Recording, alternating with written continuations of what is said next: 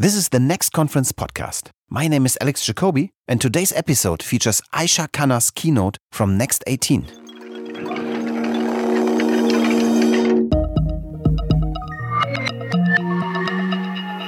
So I'm going to talk to you guys today about businesses, because what I do is I serve businesses. I spent a lot of time in New York, I spent some time in Europe, and now I live in Singapore.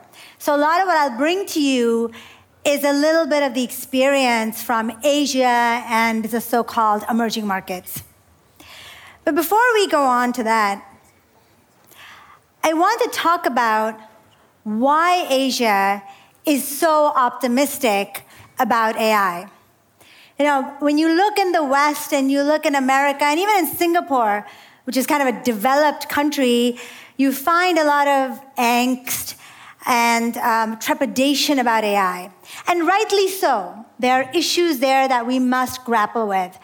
But if you start stepping outside these very advanced countries, you find in India, in Bangladesh, in Indonesia, in Malaysia, in Nigeria, and Latin America, a lot of excitement because they feel that every decade or so, a new technology comes that gives them the opportunity to leapfrog. And that's why Prime Minister Modi here is saying, hey, India, we lost the chance at the Industrial Revolution. Let's take AI and leapfrog with big data. And it's not only India, right? Most people say, I say the race has just begun. A lot of people say the race has already been won by China. If it was between China and the US, a lot of people debate that China has invested so much in artificial intelligence that, in fact, it is going to take the lead. More and more AI patents are coming out of China. And China has a 3-year plan from the very chips that you make that would process computational AI to the high school books on AI that it's made mandatory, to the policemen and women that it is now equipping with new goggle glasses that have facial recognition in them to help spot criminals and terrorist activity. China is investing a great deal in AI. And of course, so are countries. More and more countries. I spent a couple of months last fall in Germany, in Berlin, and I was happy to see finally this year that Germany now has announced an AI strategy. In May, I was in France at VivaTech, which is the largest tech conference there, and President Macron talked again and again about their AI strategy, which is very much about putting humanity and ethics at its core as well. But what does it all mean? Right, what does it really mean for us as business women, businessmen, individuals? So one version is the Black Panther version, right? Which is like, I saw the movie, it looks awesome, you know, it's all magic. Or maybe closer to home, we all read Wired magazine. We saw AlphaGo being defeated, that the Go champion being defeated by DeepMind's AI. And then the master, he kept saying, it's so beautiful, it's so beautiful. It was such an unexpected move. That is also AI. But then in Germany, we also talk a lot about the fourth industrial revolution. And in that is also AI. But if you talk about the majority of people, such as those that were interviewed in the UK here, they don't really know, like, what does it really mean? I don't know how I feel about it. I'm kind of optimistic. Is it a blessing? Is it a curse? And I think in some ways, we give away our agency by removing ourselves and watching it like a sci-fi movie. So what I'm hoping to do with some case studies today is to make it more realistic and to show us, all of us, that actually we each, regardless of how technical we are, have a role to play in AI. So one of the things that AI does is personalization, right? It observes micro behaviors in people, hopefully getting that data in an ethical and legal manner, and it gives people the right information at the right time. And we're used to this. Facebook does this, Netflix does this. Google does it all the time. If you Google Syria and you Google Syria and I Google Syria, it's likely all three of us will get different results. Or maybe all 1,000 of us will get different results because it's personalizing even the search based on our history. And Netflix has really become the company that has overtaken Hollywood's imagination and that of the world through its use of personalized recommendations that it makes all the time. I don't know how many of you love Netflix, but I'm definitely a Netflix junkie, and I watch a lot of Netflix, and I'm often very impressed by the recommendations that they make, a lot of which are done mining a lot of my behavior of browsing the web, browsing the different movies, the different episodes, etc. And it has not only saved them a lot of money, but it has generated a huge amount of business for them. Again, this is not new. According to some estimates, 35% of Amazon's sales, Amazon.com sales, come from the recommendations at the bottom that are constantly telling you that you should buy this or other people have been buying this. And if you're like me, you're always buying more than you go there for. But also in China, Taobao or Tmall has one day where it has a big sale. And on that 24-hour period, it generates 6.7 billion individual pages. And each of them are personalized to the person who's coming. And this leads to a 20% higher conversion rate. So personalization really does lead to greater conversion for businesses. And the case study that I'm going to give you is we tend to associate all this with corporations. And so in Dubai, the government of Dubai decided to do something that would make civil life easier for its citizens.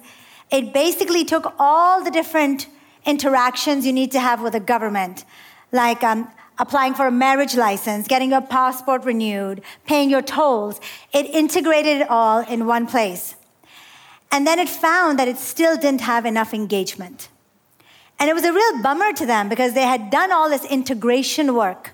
They had put together everything. So it's kind of like saying, I've built something great, I don't know why people don't come to it or like it. And they asked us to come and think of some ways to increase customer engagement. And we said the following: why are you treating every citizen the same way? Everybody goes to the site, they see the same thing. Yet every citizen is now used to also being a digital native, to getting things that are relevant to them. And when they interact with the government, governments also should think in ways that reduce the waiting time of citizens, that gives them relevant information, and that dynamically presents a face to them. So that every time they go, they actually get personalized information. Now here the government has a lot of data. It's its own data, like its ID, its digital footprint. It can do some personality tests. It can get some social media sentiments. And all of this can then go into an AI engine. And remember this, the government owns all or most of this data or others publicly available. So it uses it within its regulatory framework. And it begins to then give personalized recommendations. This is Fatma. It could also be Haroon. It doesn't mean that all women are married with housewives with children. It just means that she so happens to fill that persona, which is a data-driven persona, which shows this is the behavior of someone who has children. When she goes to drop her children using this app, it automatically tells her that there is a new government subsidy for college education nearby. And that is relevant and interesting to her, and that if she wants to, it gives her directions to it. It also tells her, because the government wants to encourage more healthy behavior, that it has also offered some subsidized yoga classes in her neighborhood.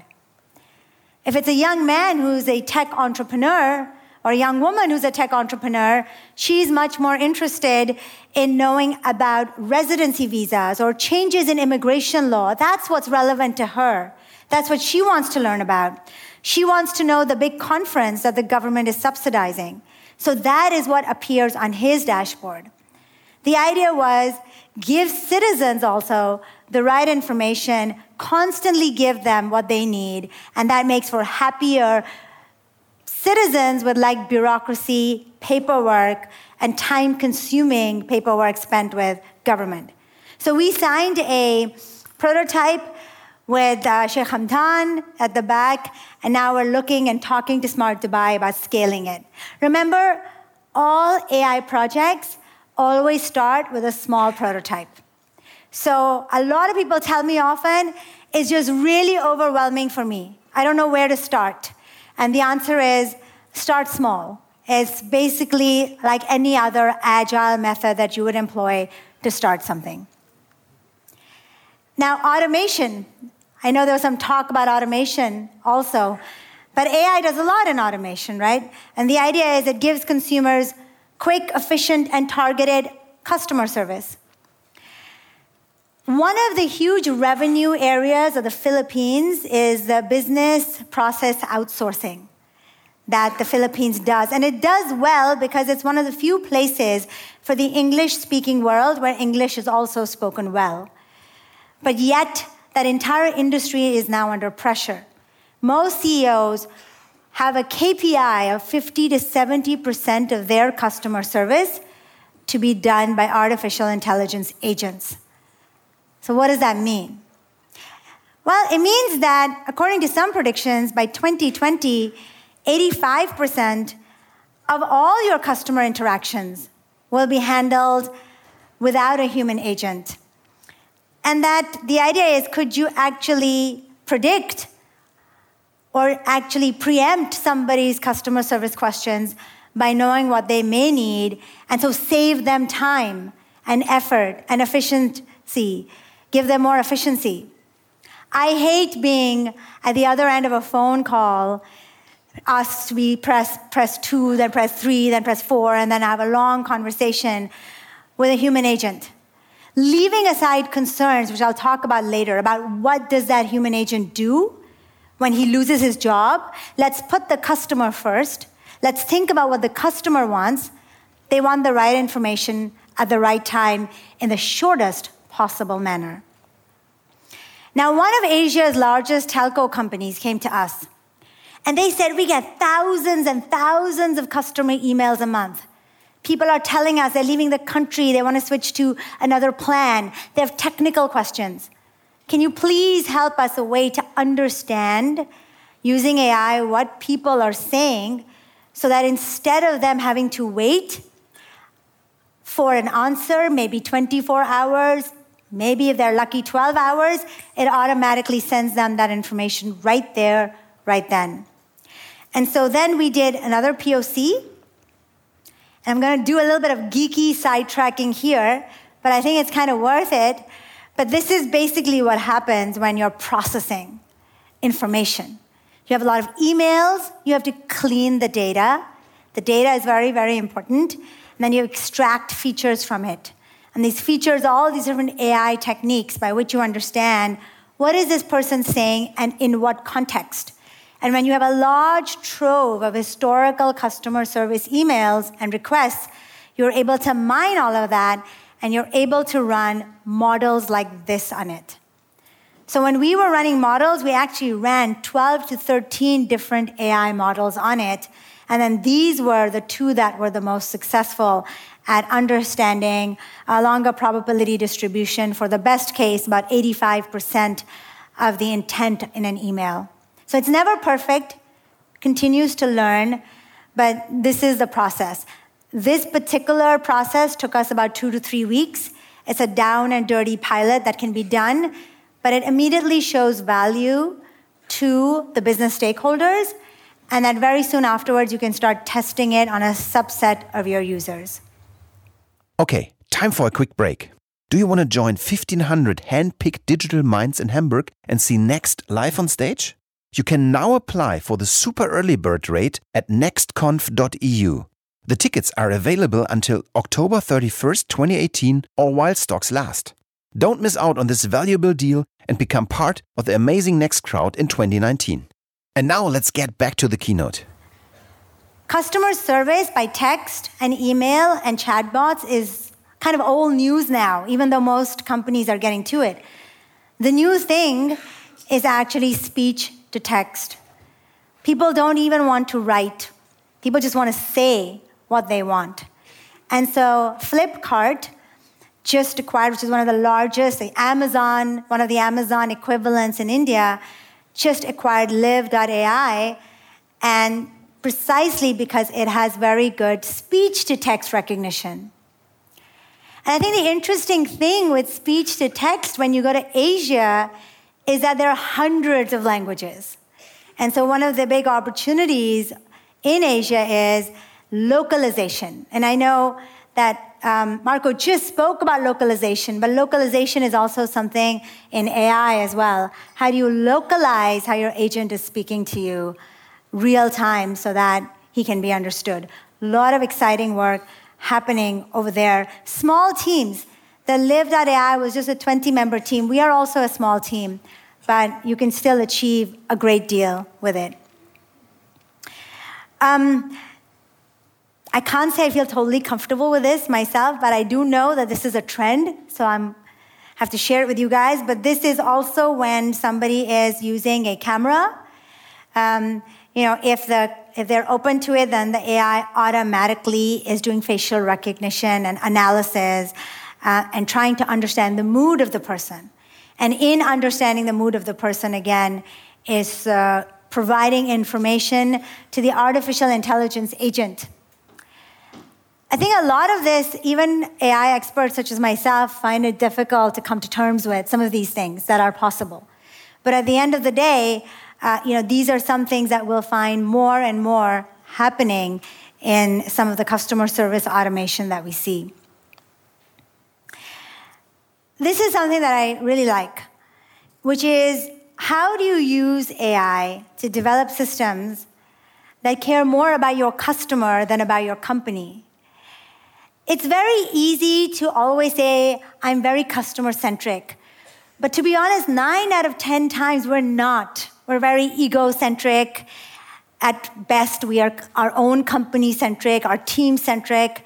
And I think what AI and disruption does is kind of forces us back to think about the customer. So here's an example that is very big at the moment in Asia. Asia has many, like all over the world, traditional taxi companies, traditional bus services. But now with the advent of the Grabs and the Ubers and bike sharing and others in the world, there's a great deal of pressure on these companies. So there's a great deal of pressure on Deutsche Bahn equivalents in Asia. And this is a very large transportation company in Singapore that came to us and said, we don't know what to do. We're losing our customers. How can we give them something new that would retain our customers? So we said, okay, stop thinking about your own story and start thinking about the customer.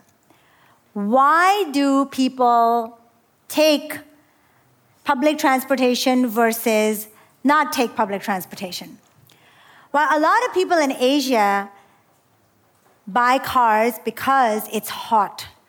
And one of the huge problems is that even though we all love in smart cities to think about Copenhagen and Berlin and how everybody's cycling, it's very, very hard to do that in Asia and the hot countries, because by the time you get off your bike and into work, you are completely drenched.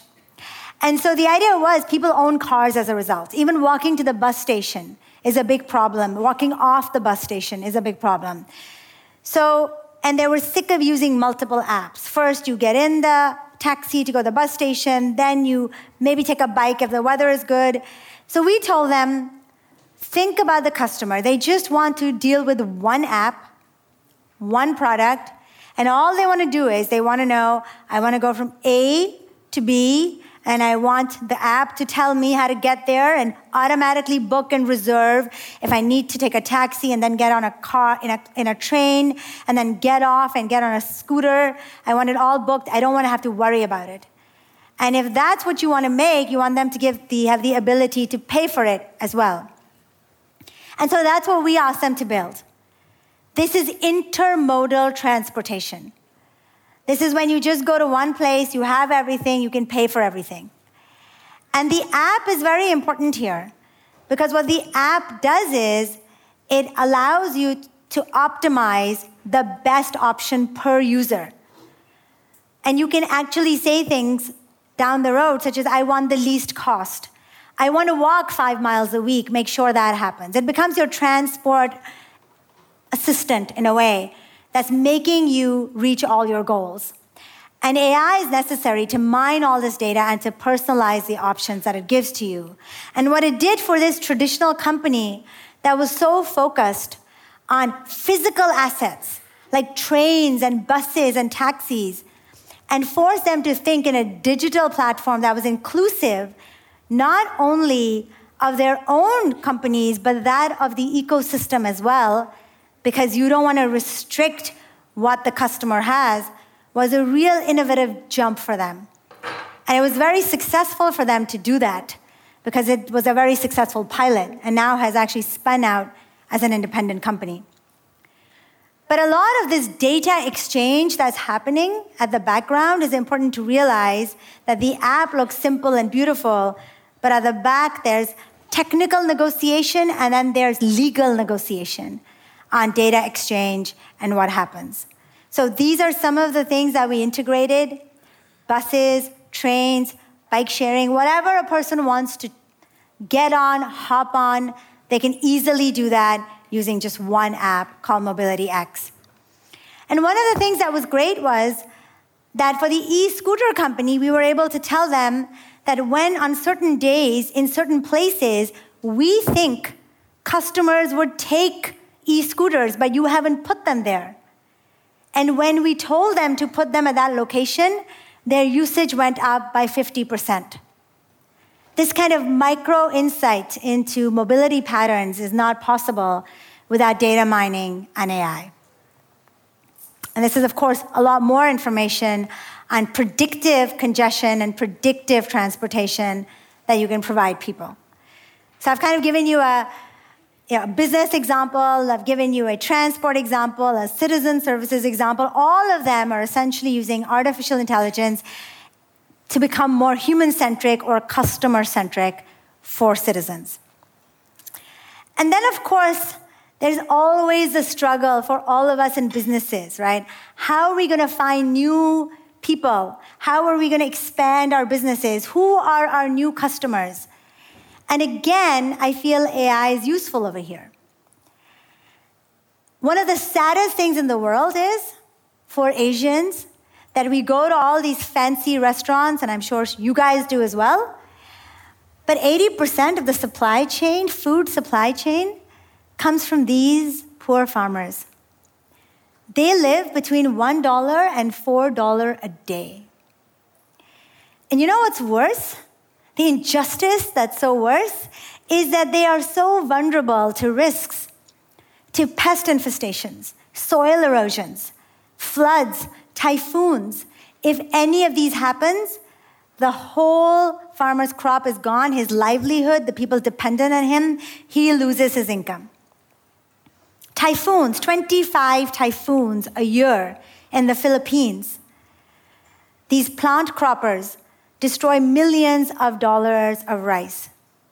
Yet, the farmer has no way of knowing if there's a pest infestation in the nearby village. And then when I asked an insurance company, why don't you give these poor farmers insurance against typhoons? They said, Aisha, how can we do that? All of them, there are hundreds of thousands of these farmers. Every time a typhoon happens, they call us, they say some X% of their field was destroyed, and how can we validate that? We have to send people, and we don't want to hire tens of thousands of people.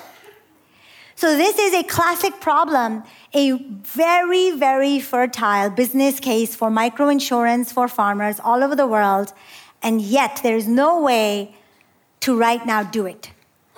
So we decided, along with other similar-minded people in various other startups in the world, to use remote sensing data. If you use the eye in the sky, and satellite imagery is becoming cheaper and cheaper, it offers you an entirely new wealth of data. Using different kinds of layers of imagery, you know from the thermal footprint if a nearby village, there are worms on the crops. You know with another kind of spectral imagery how much of the field was destroyed. And when you do that, you can automatically process their claims for insurance. So this is now being used by a variety of companies. We are still working on our own version of this. It also looks at the health of the farmer, the mobile phone being key over here to give the farmer information and also for him to know where to put his pesticide because constantly it is being observed and validated by satellite imagery. I would encourage everyone to think out of the box, think about new data sources.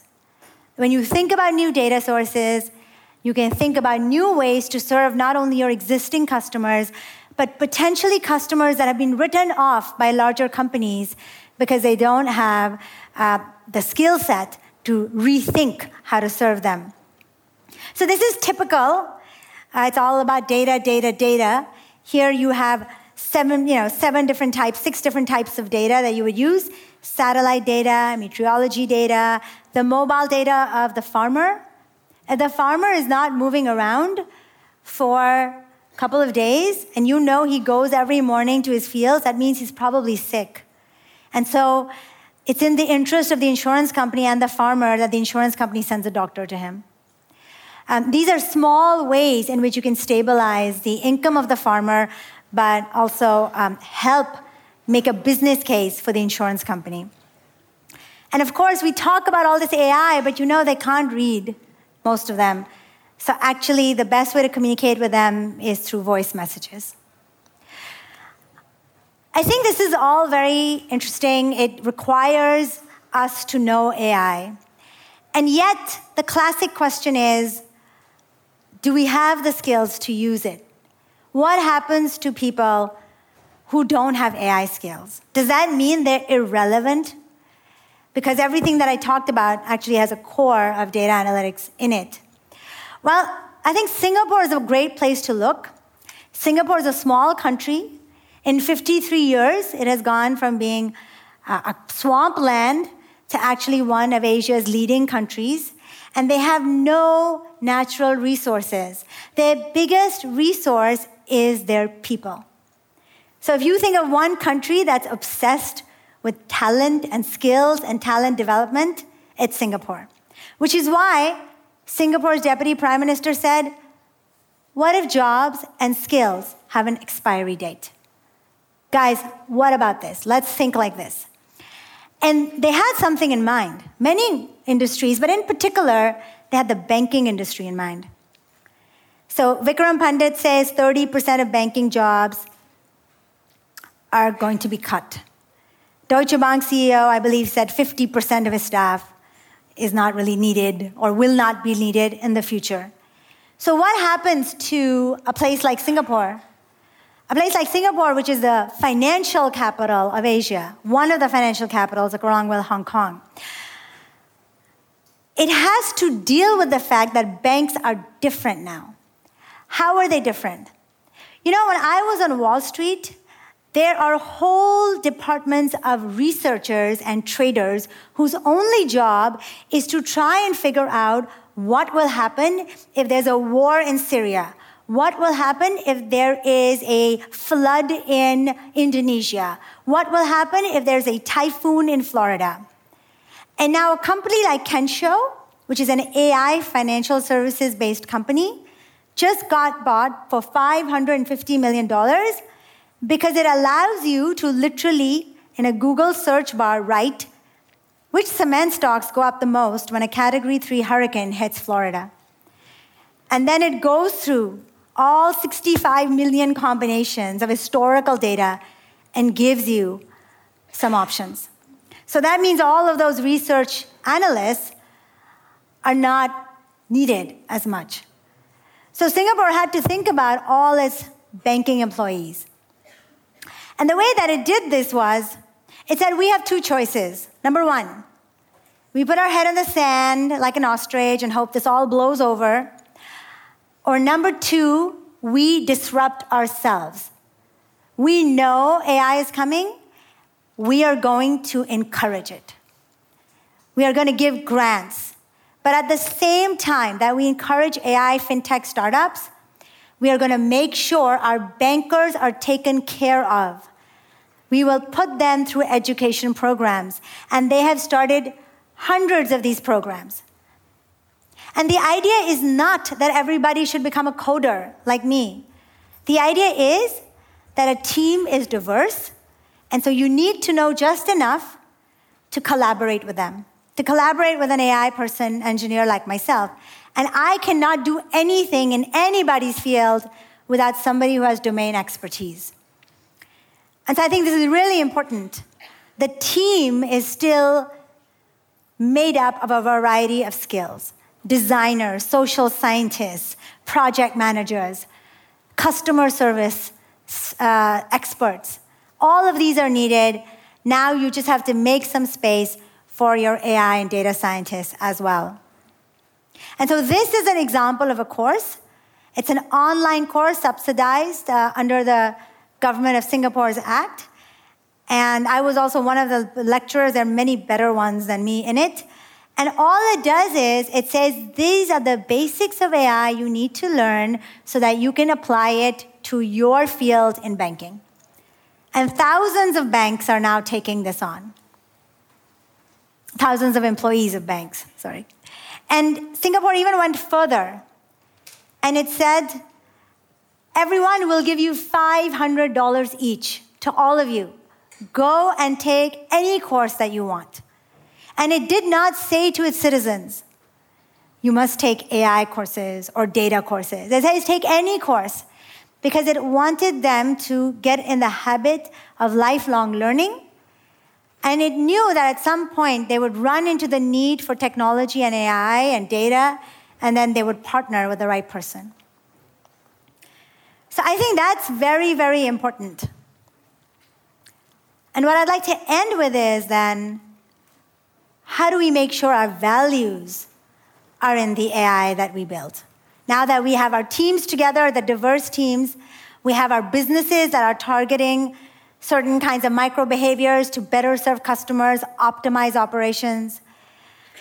Well, we know that there has been a great deal of distrust based on what happened with Cambridge Analytica in Facebook. And one of the most horrible things, which are not addressed, this was just about privacy and manipulation, is bias. I'll give you two examples of bias. The first example is when Google was training its image recognition system, it was looking for people to train it on, because you need data for the AI to learn something on. And so it looked around at all its PhD grads, and they were all white men, so it used that to do it. And then when somebody who's dark brown, like me, or an African American came, it would tag it as a gorilla. So, this is a typical problem of bias. Another problem of bias. Everybody's now talking about the fact, wouldn't it be good to have human resources recruitment done by AI engines? And so one company tried it, and lo and behold, the AI engine started picking only the men. And so the head of HR thought, wow, it's such a smart engine. It must mean men are better for these jobs. But that was not the case. Historically, the company had had a bias in hiring men. Remember, the AI right now is just mimicking human behavior. That's why it's so good at automation. That's why it's not good at teamwork. It can just mimic narrow versions of it. So that bias is very, very important to keep in mind when you're building AI. And I always say it is very easy for all of us to talk about ethics. But it's very difficult to put your money where your mouth is. Everybody was bad Facebook, bad Facebook. And yes, they were irresponsible. But when Facebook made an effort to add more privacy, you know what happened to their stock price? It's the biggest dip in its history, one of the largest in the history of the stock market, because investors were actually not pleased because it meant that the news feed would not be as personalized or as easily malleable. So I think we have to stand up for what we believe in. GDPR has done that to a degree. I think Europe has a great emphasis on human values. Asia is learning from that. It's a bit of a wild west right now, where I'm coming from. But regardless, unless we put the human face on AI, all of this becomes a little bit relevant, because ultimately, if our idea is to change business to serve our customers, we can't do it by losing the trust of them at the same time. So I hope you'll join me in kind of using AI to build better businesses and more innovative businesses. And I encourage all of you to come to Asia and see some of the fun stuff that we're doing over there. Thank you.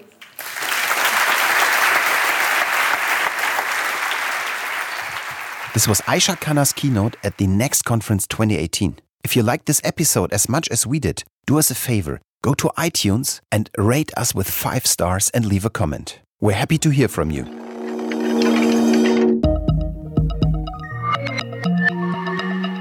The Next Conference podcast is presented by Sonarbird, the easiest way to create a podcast or a flash briefing online. If you want to start a podcast like that for your conference or for anything you would like to say, go to sonarbird.io and start your own podcast now.